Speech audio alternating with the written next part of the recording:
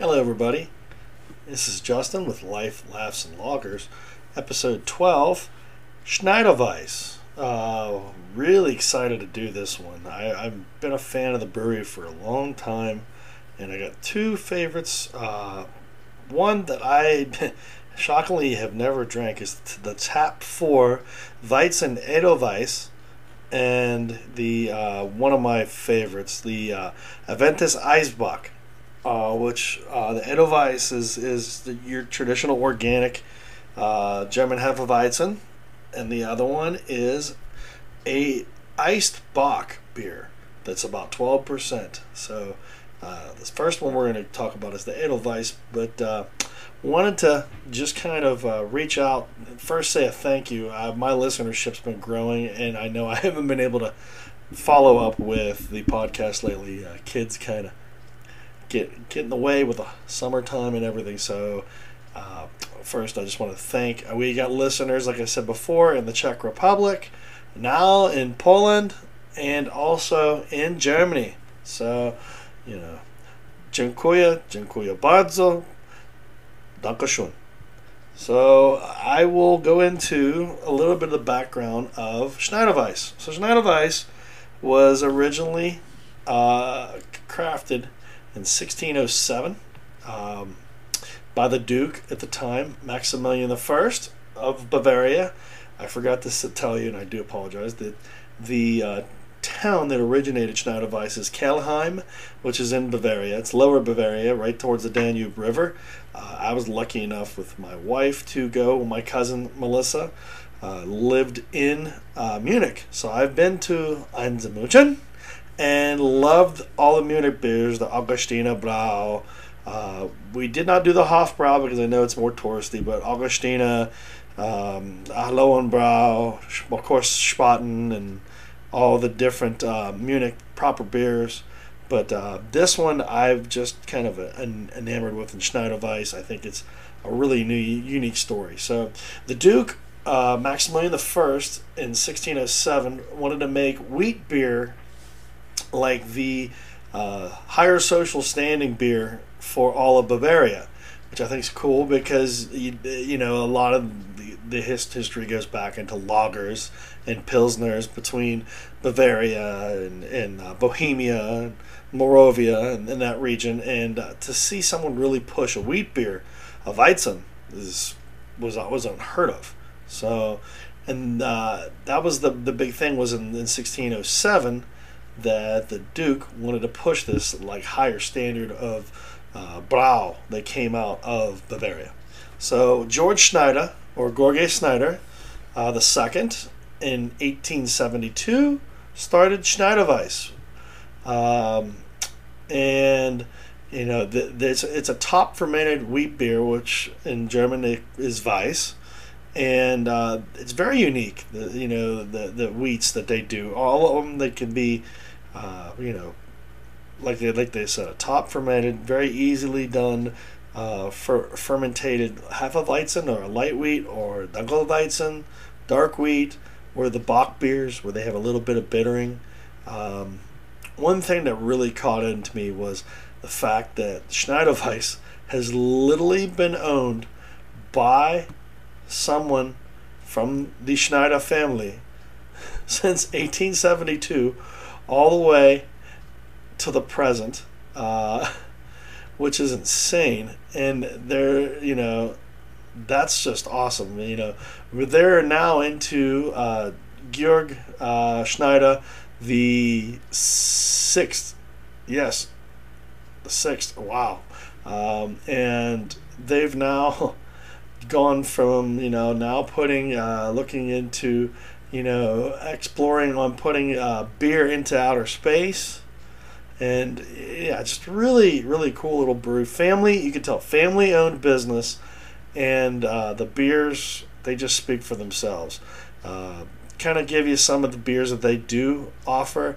They offer, of course, like a fest beer, which is not, of course, recognized by Munich proper for the Oktoberfest, but it is a fest beer. They do a Hoppenweizen, which is a Weizen Doppelbock, which is really a light Doppelbock, great style. The Helles Weiss, which is the light wheat, Crystal Weiss, which is the highest grade of wheat you can get in Germany. I have a lot of love for some Crystal Weiss beer.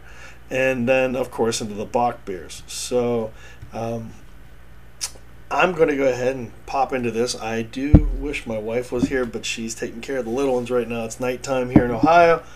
And unfortunately, I do not have cans, so we're going to have the bottle pop on this one. So hopefully we'll get to hear a little bit of it and a little bit of the club, just to get a little feel.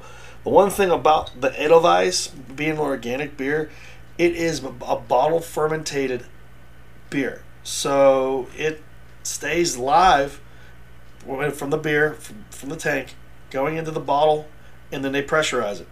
They send them over in a proper pint, and that's what I like to call it, proper European style pint, which is a 16.9. And like I said, this one is tap number 4. I'm very familiar. Most of the common ones that everybody's familiar with Schneider Weiss is the Main Weiss, which is the main wheat beer, which is tap number 7. So looking forward to drinking this one with you guys. Give me 1 second. Let's give the ceremonial crack. Oh, that did sound good. A lot of beautiful compression comes off of that, and I love that from German beer. That is just the standard, and I really do appreciate how that standard is across the board through every brewery I've ever had from Germany that is taken so serious. Let's go ahead and pour this in. And very clean for wheat. So a lot of people in the United States think that Hefeweizen has to look like clovey and banana. And I remember when we were over in Germany, we actually took a day trip from the Czech Republic, from Prague, into Dresden, to Eastern Germany. And I made the mistake of drinking a Pulaner, which is a Munich beer, in Radeberger country. But no one had said anything. And I was looking at the gentleman, and this is before I really started to pay attention to my European beers, kind of how I've I hate to say, kind of geeked out into a certain way. And I looked at him and I said, this thing's really kind of clear. It's got a little cloud to it. I said, and there's no real banana smell to it. And he looked at me. He goes, I don't know why you Americans think you got to have fruit in your beer. He goes, it's wheat. Just drink it. So, of course, I drank it. And I've been a Pulaner fan for a long time. I carried it in my store, as I do Schneider Weiss. So, let me finish this off. Nice head. Really nice bubble retention. In fact, I'm trying to let it come down now. I can almost, it's got a nice murk, so you can tell the quality of the grain, but it's not like you see in the U.S. a lot of the clovey banana type Hefeweizen. Let me take a little whiff before I get into this. Yeah, no, there's no clove, no banana, none of that. And it was shipped they ship their beers in brown bottles. So if anybody's really been, I know some people are really worried about how beer from Europe's coming over in green bottles. I get that light does damage it. Brown bottles are a lot better, or of course cans, which a lot of the European breweries are starting to go to. But since we're doing a German beer, I say ein Prost. Prost. Oh, good Lord, that is awesome. You do get a little clove, but that's the esters off the wheat, and that's just good wheat. Wow. I just love German wheat beer. Like I said, I drank it for hours when we were over in Munich, and love me some Weizen. What's different is you can tell. I mean, I know Europe wouldn't put a USDA organic sign on their bottles, but of course, when it comes to the U.S., we stamp it that way. But you can tell it's a properly brewed and aged beer, because with wheat beers they can get a little funky. Hence, where you get the Gozas and the kind of like the Berliner Weisses, more to the north, where they get the sour and the where people add the corianders and things like that to get a natural digestive wheat beer. This is just awesome. Just really clean beer. You can, as I'm looking into the glass, you can see how the bubbles are just opening up. It's just wanting to breathe like a fine wine. Man, great job, Schneider Weiss. Oh, Let me go for a second pull here. Hold on. Oh, yep. I just never get tired of drinking Hefeweizens. This is a great one. I'm actually thinking, when I talked to my rep from Cavalier Distributing that does distribute this from their importers from Germany, thinking about putting this one on draft. Wow. I mean, like, this would be a very easy drinking beer for a lot of Americans that do not understand European beer to get into, because it is very easy on the palate. When you drink it, it's not like some of the grittier Hefeweizens that sometimes people go, oh, it's real gritty, it's weedy. I'm like, no, well, that's good wheat, and it's actually good for your stomach. But this is very kind of light. The Hefeweizen just really just coats the stomach when it goes down. Really good beer. I'm going to finish this one up because this one's a little bit of a pint. Yeah, this is one brewery that I really would love to go see. I might throw it on my list if we go back to Germany. But unfortunately, my cousin has moved to Ireland, so we will probably go to Ireland next instead of Germany. But who knows? If we're back in Eastern Europe, we might take a little day train down to Munich or Kelheim and work our way around, because there's a couple really good. If you're ever wanting to go and try new breweries in Germany, please send me a message, because I've got a ton of them that I've got on a list just to bounce around on. As is the Czech Republic, the ones that I've tasted, but the ones I haven't yet that I've kind of drank here, and I would love to get them fresh over there. So, again, enjoy. Crack open a Schneider Weisse, Edelweiss, and enjoy, and then we'll take a little break, let our sponsor tell you a little bit about what they do and how they do it, and then we'll come back for the Aventis Eisenbach. Thanks.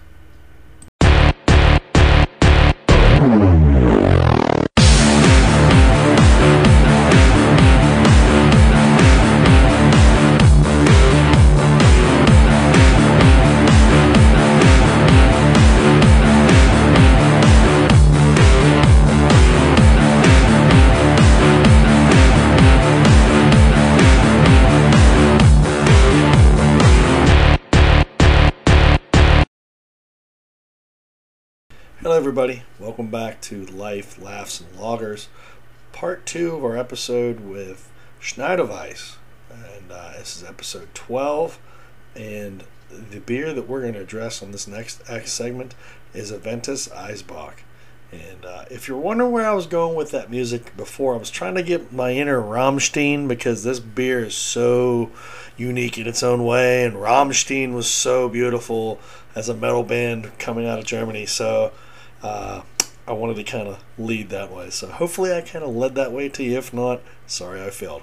Let me tell you a little bit about Eisenbachs. So Eisenbachs are, a traditionally specialty beer from the Kulmbach district of Bavaria, which is where we're talking about with Kelheim, where they partially freeze a Doppelbock, or a twice bittered beer, and remove the water, the ice, to concentrate the flavor and the alcohol content. So what they're doing is they're actually removing the water from it when it's partially frozen, similar to like an ice wine, to get the sugars to rise, to get the alcohol content to come up. And they range from anywhere from 9 to 13%. This one here is a 12% beer. So I love what Schneider Weisse does with this. This is like one of their babies, and I can appreciate that, because personally I think it's one of my babies too. I really love this beer. Really good, like a digestive style beer, and they recommend that you do it with some like Parmesan cheese, some tiramisu, of course dark chocolate. We couldn't have a German beer without dark chocolate, and of course like crepes if you're looking for something in the evening.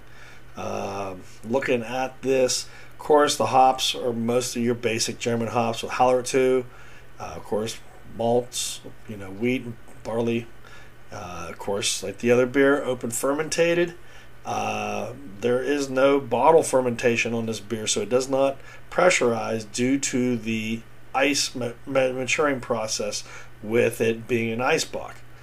Not filtered, not pasteurized, so it's very good for your stomach, for digestion. And it's not very bitter. I was surprised when looking at this. It's 15 IBUs, which some of the plum notes that I usually get out of this beer is that. So, and it really high gravity, about 25%. So it's got a nice gravity point to it. I've had this beer. It's been a while. To be honest, this is one of my favorites. I've only had this beer probably about. Let's see. I'm 41, so I'm going to guess I've probably had this twice in my life. And every time I've had this, it's like one of those experiences you're like, wow, I really should try this more often. But a 12% beer, you get why you don't try it off so often. So I'm going to go ahead and pop this thing and let it breathe because it needs to. Oh, there's a good little cap drop there. And I would recommend that you use a fluted type glass of tulip just to let this thing breathe, because it has a ton of sugars in it from all this malt, and with it not being bottle fermentated, excuse me, I was just picking up a cap. When it not being bottle fermentated, it's going to have a little bit of head, but not much. So really, you really want to breathe this thing out. So it's actually the way they classify it in under German is it is a Weizenbock. So it's dark ice bock wheat beer. So I'll try to say that about 10 times. But let me give it a good whiff. I got to do the nose test first. Oh yeah, yep. It's that plum. You do get some clove, but it's not like I said before, like an American wheat beer where it's just banana and clove all over it. They suggest almonds, and I do get this a nice hint, like very light. I'm gonna probably see more on the taste, but this is a great beer. Actually, one of the guys in my golf league, the president of my golf league, his dad's family is from originally from the Bavarian area, and I suggested this beer to him, and he's infatuated with this beer, and I can understand why. I kind of told him like this is pretty special. If you go to the brewery, this is tap number 9, and hey, enough talking. Let's get into this. Na zdrowie.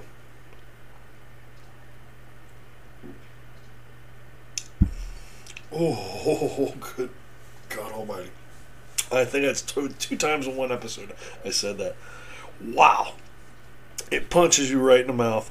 All that fermented sugar that was frozen, slightly fermented, because they do freeze it during that process. And I'm amazed how the head on this is just held, which is pretty impressive. I'm not gonna lie. The bubbles are small due to the high sugar, like alcohol and sugar content, but this thing's like mud. You can't see through it. And if anybody that's a Belgian quad or a Belgian triple or Quintuple fan, like those big Belgian style open fermented beers, this is you. This is definitely you. Definitely has hints like a triple, has some clovish, so a triple fan could get into it, but I'm a quad fan. I got a ton of my Belgian quads, and this hits a lot of those notes. I would not recommend getting into any vehicle, nor possibly leaving your house if you have more than one of these, because this thing will creep up. It is so smooth. And you will not know that that's 12%. Just by the taste of it. It's not chewy like a stout or a big Russian Imperial stout or anything. Lingers, but not heavy linger. Kind of has like those tannins, like a plum or like a currant on the back of the tongue. Yeah, great beer. Just was flipping through the Schneider Weisse website through their beers. They just rolled out a Nelson Sauvin beer that they've been aging since 2017. The hops, I guess, through there. So I'm a big fan of those sub Southern Hemisphere hops. So cool. It's cool to see some of these, um, these Deutschland breweries doing some of these beers outside of the Rhein-Heinz-Gebiet, which is awesome. I think, you know, uh, everybody that I've kind of kept in touch with over there, or friends that venture over, of course, prior to COVID, to Germany frequently, have been noticing that when Stone came into Berlin and put in a brewery there, the IPAs were like looked at like, oh my God, what is this? And because a lot of the Germanic, the Northern German Pilsners have a little bittering unit to them, so that makes sense. And a lot of the Pilsners, just due to the little water and the limestone and everything, outside of like the Southern German Pilsners, really like Czech Pilsners are real smooth. They have a bittering unit, so that makes sense. But I'm really excited to see breweries like Schneider Weisse and another one that I would love to go see around Frankfurt in Eintracht, which is Rothaus. They got a great Pilsner. We've had it on draft multiple times. I mean, I really it's hard for me to really put like one episode of Germany together. And it's the same, like I said, for all the European beers. That's why I've kind of paced them out between our local beers and nationally here in the United States, and then doing as many European countries as I can, and just pacing myself out with that. I mean, it never gets old. It's always fun, and the beer is never bad. Never bad if you do your homework first. It's never bad, folks. But I'm going to do one more pull just to kind of give you this. But I would suggest this. If you're a cigar fan, this is a great cigar beer. Oh, if you're not a cigar fan, I'll tell you what I would try this with. I know they said tiramisu, but man, I would really like to see a nice cheesecake, or like a powdered cookie, something like that, like a dessert type wafers or something like that, like traditional like European coffee or tea and cookie type beer. It's for me it is. I mean, maybe I'm just a kid that likes his food, but one more pull. Try to get some more notes out of that if I can, and we'll see here in a second. Hold on. Yeah, that almond really does come out after like the second or third pull. That almond hits the back of your throat. That's cool. I love almonds. That is just literally the sugars being frozen and stagnated. As I'm an ice wine fan, I know Germans do some very good ice wines too.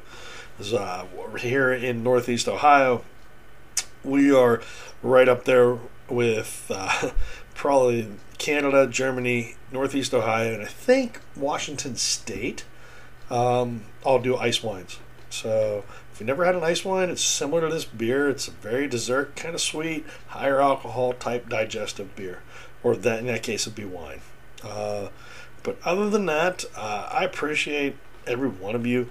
Follow me on this podcast, and I'm gonna try to get some, step out where I've got some beers that I want to do in Europe. One, of course, with my wife being 100% Polish, my family, my dad's side being Slovak and Polish, and we're trying to get some more of the Eastern European countries. I know I've looked into some of the Estonian beers that we have.